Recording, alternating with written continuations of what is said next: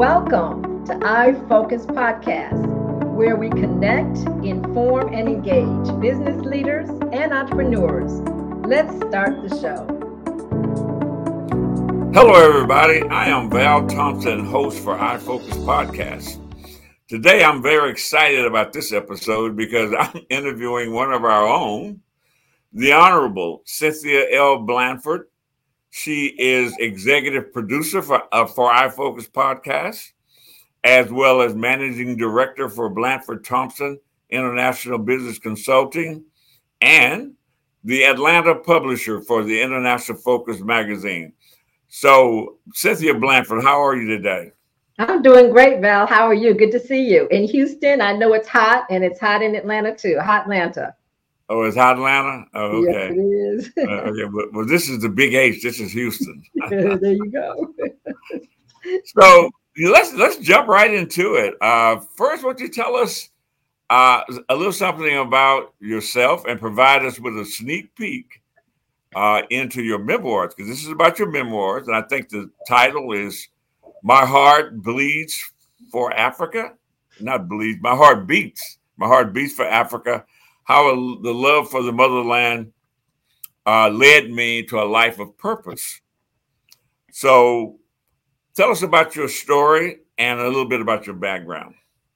Well, thanks, Val, and to all of you in the listening audience, just thank you for the opportunity. I'm just so excited to share with you a piece of my life. So as you can imagine, at my age, my tender age, I had to make some decisions about legacy and telling my story.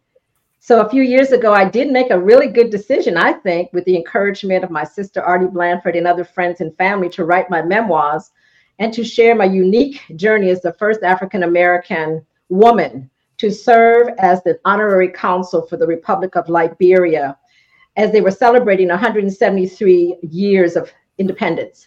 And again, I'm reading from my memoirs. So if you see me looking down, it's because I actually am telling my story from a published document that came out when Val Thompson actually came to Atlanta, Georgia, to put me on the front cover of the If magazine in Houston. And then I did it again in my inaugural series about a year and a half ago. Okay. So I am honored to be able to share some of my excerpts of my memoirs with you today and my journey from public housing to public diplomacy. My heart beats for Africa, how a love for the motherland led me to a life of purpose. We're always looking for a life of purpose. This is a simple story about a little brown-skinned girl who was born in the Jones Court public housing community in Elmira, New York. I grew up also in small town Ithaca, New York, a college town. Born Cynthia Lynn Blandford, better known by her friends and family as Cindy, a curious, green-eyed little girl raised by a single mom to be bold and courageous. She was encouraged, Cindy was. I was inspired as a little girl, prompted by my mother and the community to think big, to give service, and to make an impact on the world. Today, as a woman, Val, on the global stage, as you know a bit about my career, I'm celebrating almost 50 years of my life in love and learning for Africa, particularly for Liberia. So I felt compelled to tell my story, to share my story with you and with others in hopes that I could inspire other young boys and girls of color in particular, and young women all over the world to consider becoming future diplomats, ambassadors, consuls generals, honorary consuls, or to pursue a career in the field of diplomacy, international affairs, in their college studies. So Val, my life as an honorary consul has been transformative. There's no doubt about it. And for those who are interested in this field of study, they should pursue it with vigor so that one day they may have a prominent place at the global table to help shape the course of history and to make an impact and to serve others. So as I tell my story as a young girl, I imagined a life where I could be on the international stage, enriched, enlightened, and exposed to a whole world with heads of state, queen mothers, people in commerce and industry, ministers of government, history and culture, and incredible people and places that would shape my thinking for a lifetime. I hope that my story could be a spark, an enlightenment, or an amazing journey for some little boy or girl just like I was. My story, as I said, began in Jones Court in public housing many, many years ago. I was the daughter of a neighborhood community center secretary and a high school basketball player, Ardella and Billy, where my parents fell in love at a very early age. The young love only lasted a few years, unfortunately, but my mom, courageous as she was, moved to Ithaca, New York with three small children to begin a new life.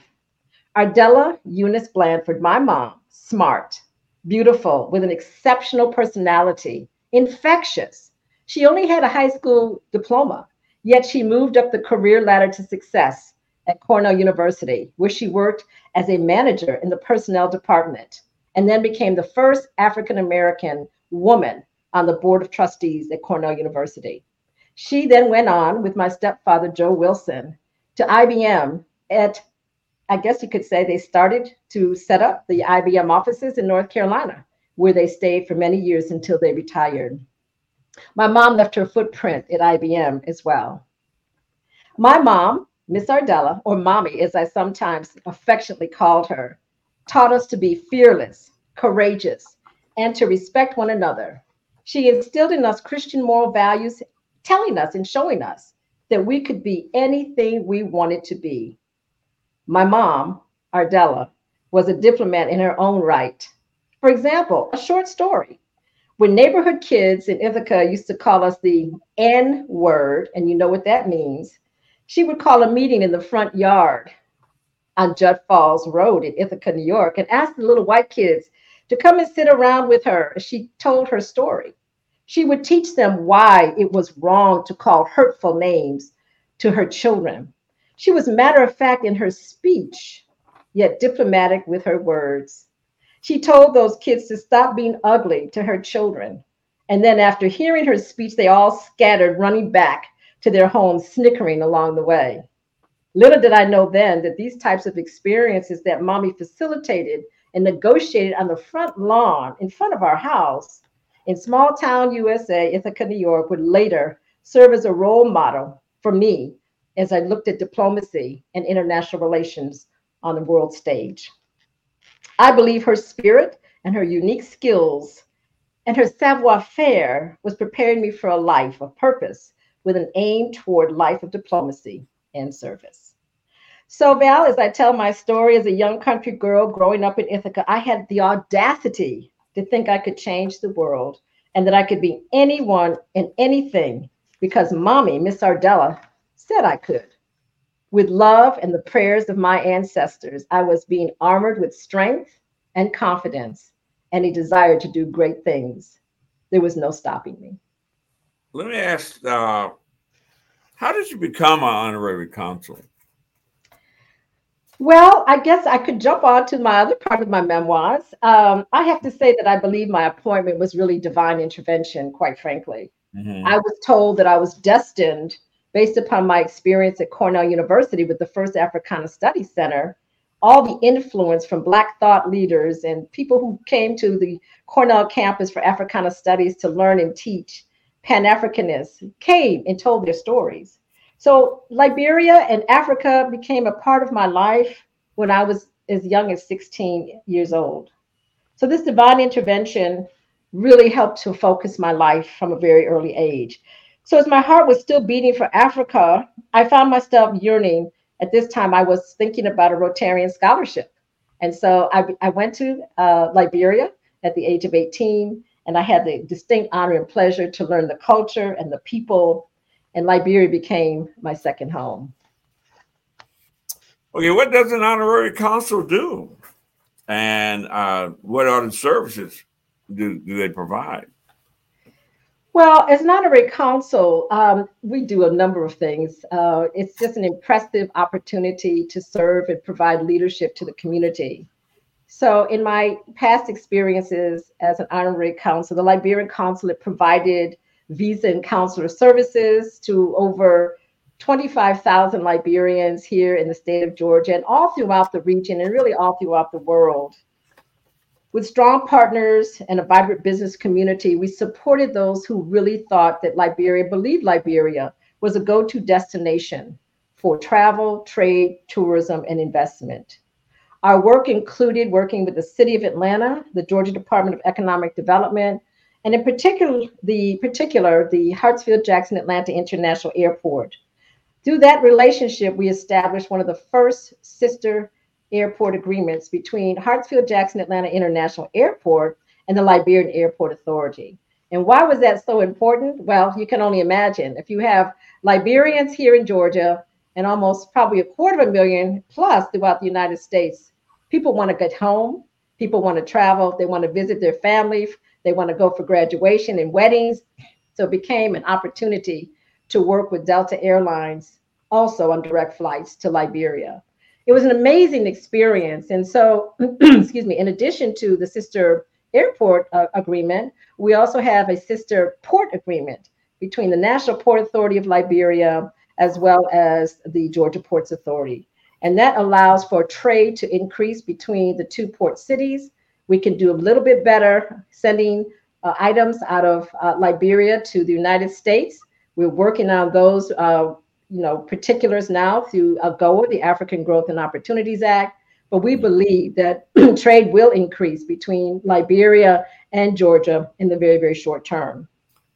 So my job is to make sure that we encourage travel, trade, and tourism. Okay, so how could the Liberian business community help? Can they help anyhow to work with Americans that are interested in doing business in Liberia? Well, of course. Is there an opportunity? Is there an opportunity for the Liberian business community to help you? Well, is it clearly, possible? Oh, it's always possible. Anything is possible. I mean, I just believe that we've done almost 50 trade missions to Liberia. Okay. We've done investment missions. We've done education missions through our nonprofit called the University Consortium for Liberia. We have done, I guess you might say, tourism visits. In fact, we came back, as you already know, the 200th anniversary, the bicentennial of the founding of the first free or independent nation on the continent, Liberia. We celebrated the bicentennial last year, and hundreds of people went to Liberia to celebrate the country. So there are opportunities to invest. Liberia is known for its rubber, one of the oldest plantations, I guess you might call, but more rubber than any other place in the world, I think outside of Indonesia, is found in Liberia, rubber. We're looking at ways to source and manufacture rubber in Liberia so that we'll have opportunities to have gloves and condoms and plastic products that are important for basic needs of the community. So there are ways not only through rubber, but there's also a budding opportunity through natural hair products. Shea Butter is also doing some great work, Shea Butter Moisturizer, through hair care products, facial products. There's an opportunity for renewable energy. Liberia has one of the last remaining rainforests. And so there's a huge opportunity when you look at climate change to understand the importance of water and energy that Liberia could offer the world. So if you look at all those dynamics, agriculture, we are now an exporter of cocoa, giving Cote d'Ivoire a run for their money, so to speak. And so we're exporting cocoa, which I think is really, really exciting. We have great leadership with Minister Molly Cooper in the Ministry of Agriculture. So there's some great ways for people to invest, to be a part of the growth of this nation. And we certainly hope that people will join us. I heard that there were some award-winning honey, and I love honey. So tell me about that honey. I heard there was some award-winning honey. I think it's called Liberian honey, and I've sampled it, and it is great. So there's honey products, and there's also rice. There's opportunity in rice in the Republic of Liberia as well. So any other products? Well, actually, we both had an opportunity to work with, Right. I think, a great entrepreneur, Gladys Freeman, and she Right. is the entrepreneur we all know now with Liberia Pure Right. honey on the Oh, world okay. stage, on the world stage Yeah. in the UK a few years ago. Liberia Pure honey received an international award as one of the best honeys in the world. So I think that's exciting. I've tasted it. You've tasted others. It is Right. a phenomenal honey, and we're Right. excited to be partnering with them. Not only do they do honey, they do coconut oils for hair and body. They also do honey candles, which are very Mhm. impressive. So we're very excited about what the honey product can do, and just in terms of the natural components of honey and the Mhm. benefits of honey. But hopefully one day we'll figure out how we can export containers of honey so we can get them on the shelves here in Right. America and throughout the world. Right. What about I was reading something about the ports in Liberia, and I think they have 4 ports. And what's interesting is there's a lot of development that could take place there. Are you familiar with the ports anyway? Are there any opportunities there? Is there a project you may be working on with the port of Monrovia, Freeport of Monrovia, but it's also under the National Port Authority, correct? Well, yeah, actually, the company, Blandford Thompson International Consulting, our company, as you know, is working very closely with the National Port Authority. We're very excited that they have retained us to do a number of things. One is to help expand the port. There are a number of ports. One is Port Buchanan. The National Port Authority in Monrovia has been commissioned under a concession agreement to APM Terminal, but there are other ports that need special attention to bring them up to international standards.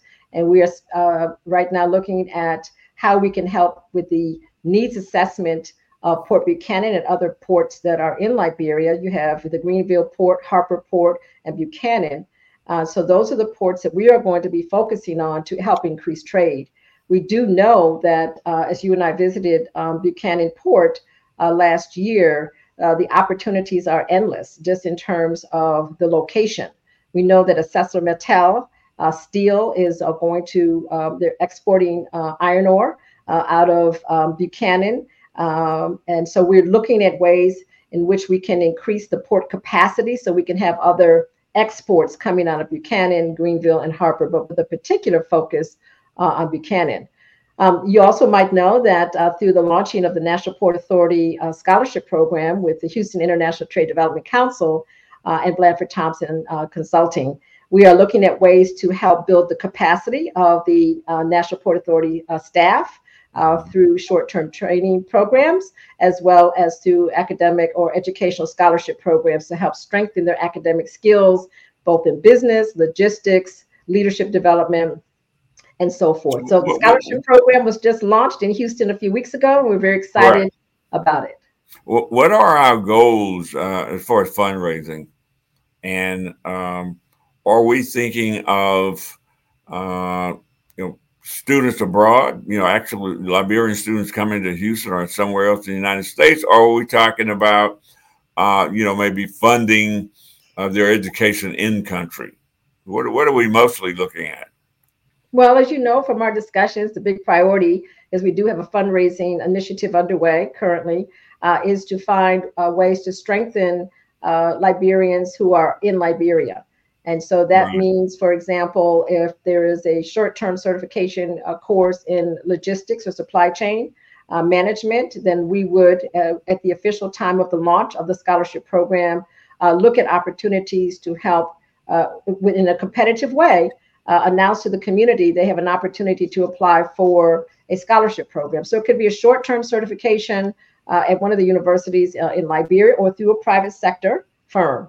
There are specific requirements in terms of eligibility that are posted on the HITD website as it relates to how you can apply and when you can apply. We've not officially launched the program yet.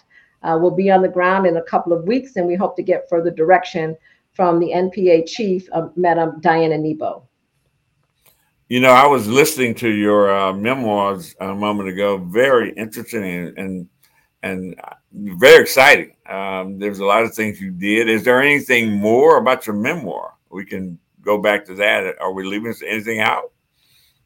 Well, yeah, I mean, actually, there's a whole story. You might remember you came to Atlanta and had a chance to share with you my story, which I think for young brown and black and yellow girls and boys all over the world. You can learn from my journey. So I think that the one thing I wanted to share was really a little bit more about my experience at Cornell, and then my experience as a Rotarian scholarship. So I'll just take a minute to read just a little bit more about my memoirs for Okay. our listening public. Please. All right, thank you. So Cornell influenced my life and my journey toward my diplomatic post. In addition to Let me just say, Cornell influenced your journey. Is that what you're trying to tell us? more Okay. Tell us. specifically, more Tell us. specifically, yeah, the Africana Studies Center on the Okay. Cornell So campus. you actually was a student at Cornell. I was a student at Cornell, but this impact on my life started at the age of about 14, 15. My mom had a home on the campus, and so my Okay. after school programs were literally Okay. on the Africana Studies Center. I would just float in there because there was something drawing me to that center, and it changed my life. So Elaborate. Go ahead. thank you. So, Cornell, in addition to love and home values I received on the home front and my conviction to help change the world, it was also my learning environment that would expose and shape me at a very early age.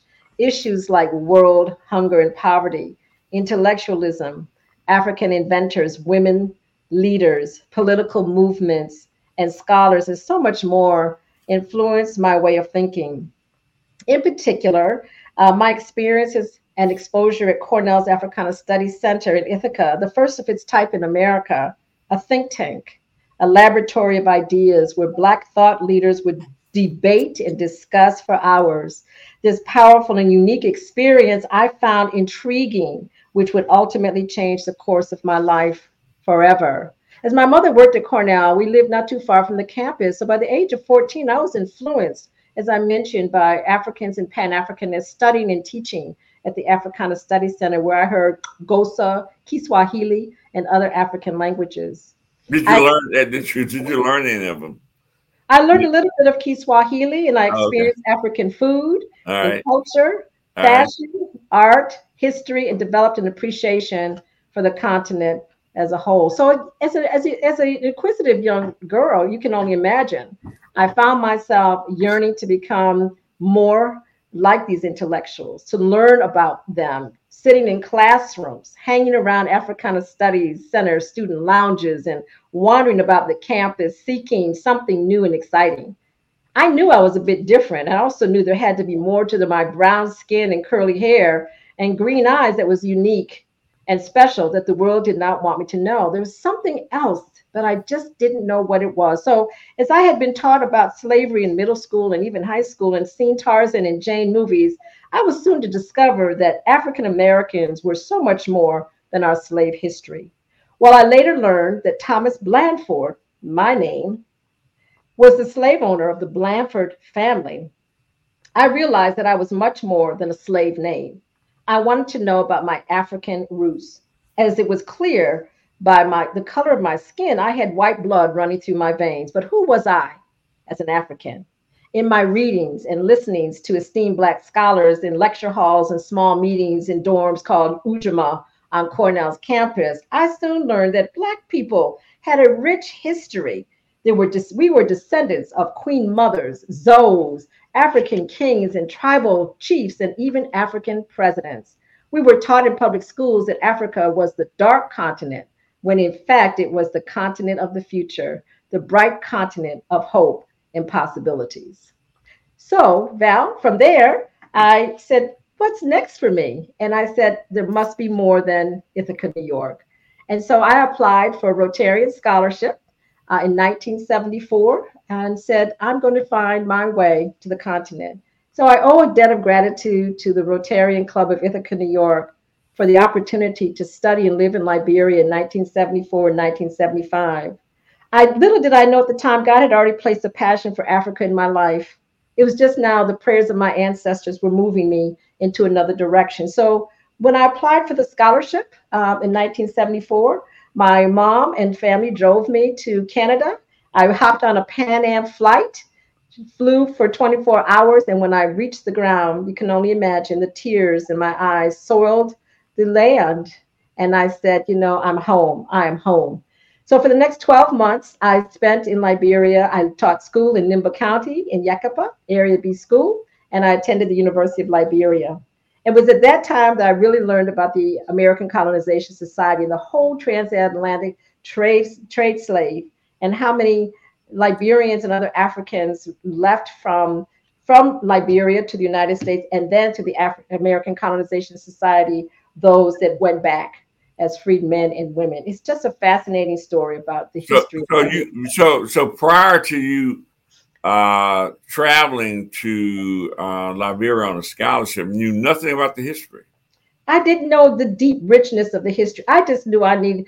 Listen, when Rotary said, "Do you want to go to Switzerland or do you want to go to Liberia?" I said, "Well, I know enough about my white ancestry. I want to know who I am as an African." I said, "Get me on the next plane to Liberia." I did not know the deep history at the age of 17. It's deep and rich. There's no question about that. It is, no question. So I had a great experience, and it changed my life. Okay. So is there anything more to the memoirs? Well, I think when you read the memoirs, which will hopefully be published sometime in 2024, these are just snippets of my life experience. I think what's important for America to know is that Black America is that we too have a home, and that home is Liberia. It's important to know that while President Obama was the first African-American president of the United States, there were 10 African-American presidents of Liberia, the founding fathers. The first one, Joseph Jenkins Roberts. Most people, when you and I share that story wherever we go all over the world, and most people cannot believe there were 10 free Black men who left America, who became presidents of an African nation, the first independent nation on the continent of Africa. So there's something to be very proud of. And I think that African Americans owe it to themselves to understand and learn their history. You know, I have to let you know, I've read your memoirs, so and it's a great read. And you know, at some point you need to put it on a hardback. You know, take it out of the magazine, put it on a hardback copy, so you can sell it around the world. And at that point, I'm sure you'll have plenty to add to it because you're creating more as you live and as you go. There's plenty more left in of you for the motherland, and I'm very sure of that. So is there anything more? I mean, I know there's more, right? Well, just something brief. And you're right, there is a part two. And my sister and you and others encouraged me, like you said, to go ahead and get her done. So for me, what's next is to tell the stories, the real other stories, the complete story, the new stories. This is just the first blush. My heart beats for Africa, particularly how my life was changed by my experience in Liberia. There's so much more to tell, so much more to say. And working with Judy, who is one of our producers on right now, we're so excited.